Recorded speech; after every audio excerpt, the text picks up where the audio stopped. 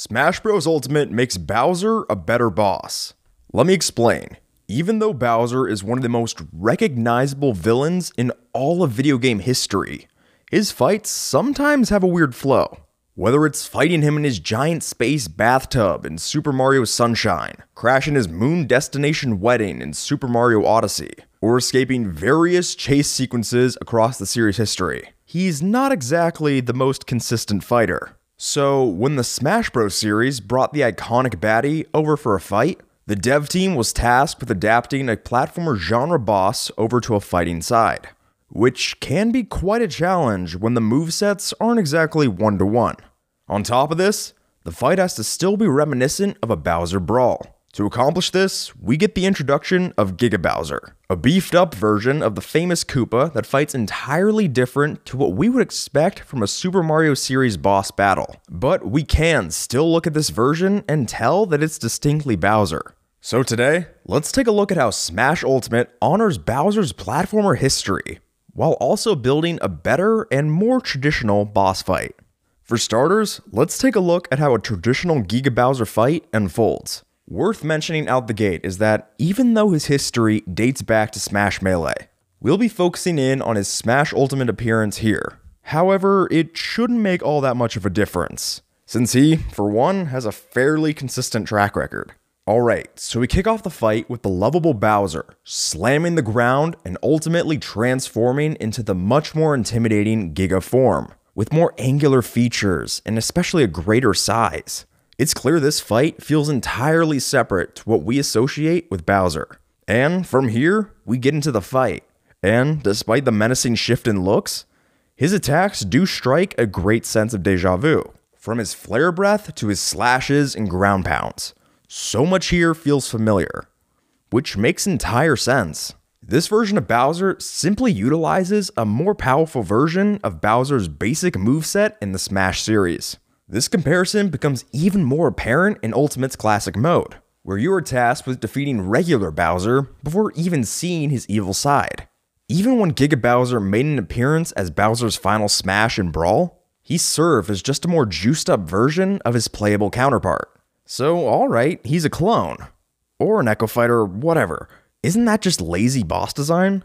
Well, I don't think so. I actually think this is the reason this bizarro version of King Koopa can still feel so reminiscent. Bowser's base moveset in Smash is designed with plenty of care to his historic moves, like the ground pound from Super Mario Bros. 3, the continuous fire stream from Mario 64, and the shell spin that's indicative of the entire Koopa race. From that, when these familiar attacks are applied to Giga Bowser, they fit right in with our preconceptions of a Bowser homage. Plus, since this representation roots so much back to his Smash form, this Smash Bros. Style of boss fight, characterized with a health bar and an accessibility to a wide range of characters, in my opinion, works pretty well. Now that we have that notion of how a Giga Bowser brawl plays out, let's put that in perspective of a more traditional Bowser boss fight from the Super Mario Bros. Series.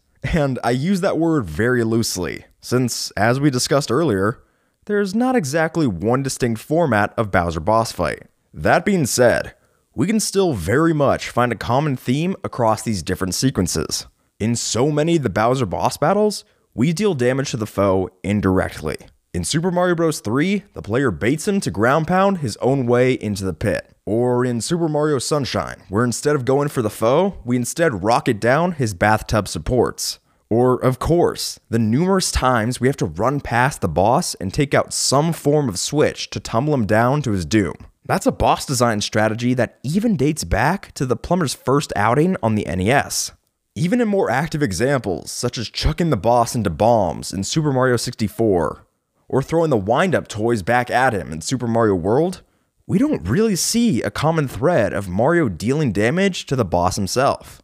And that's no fault of these games. It works. Since Mario's main mechanics center to the platforming side, if the games were to suddenly have some fight that broke to a brawling form, it would feel weird.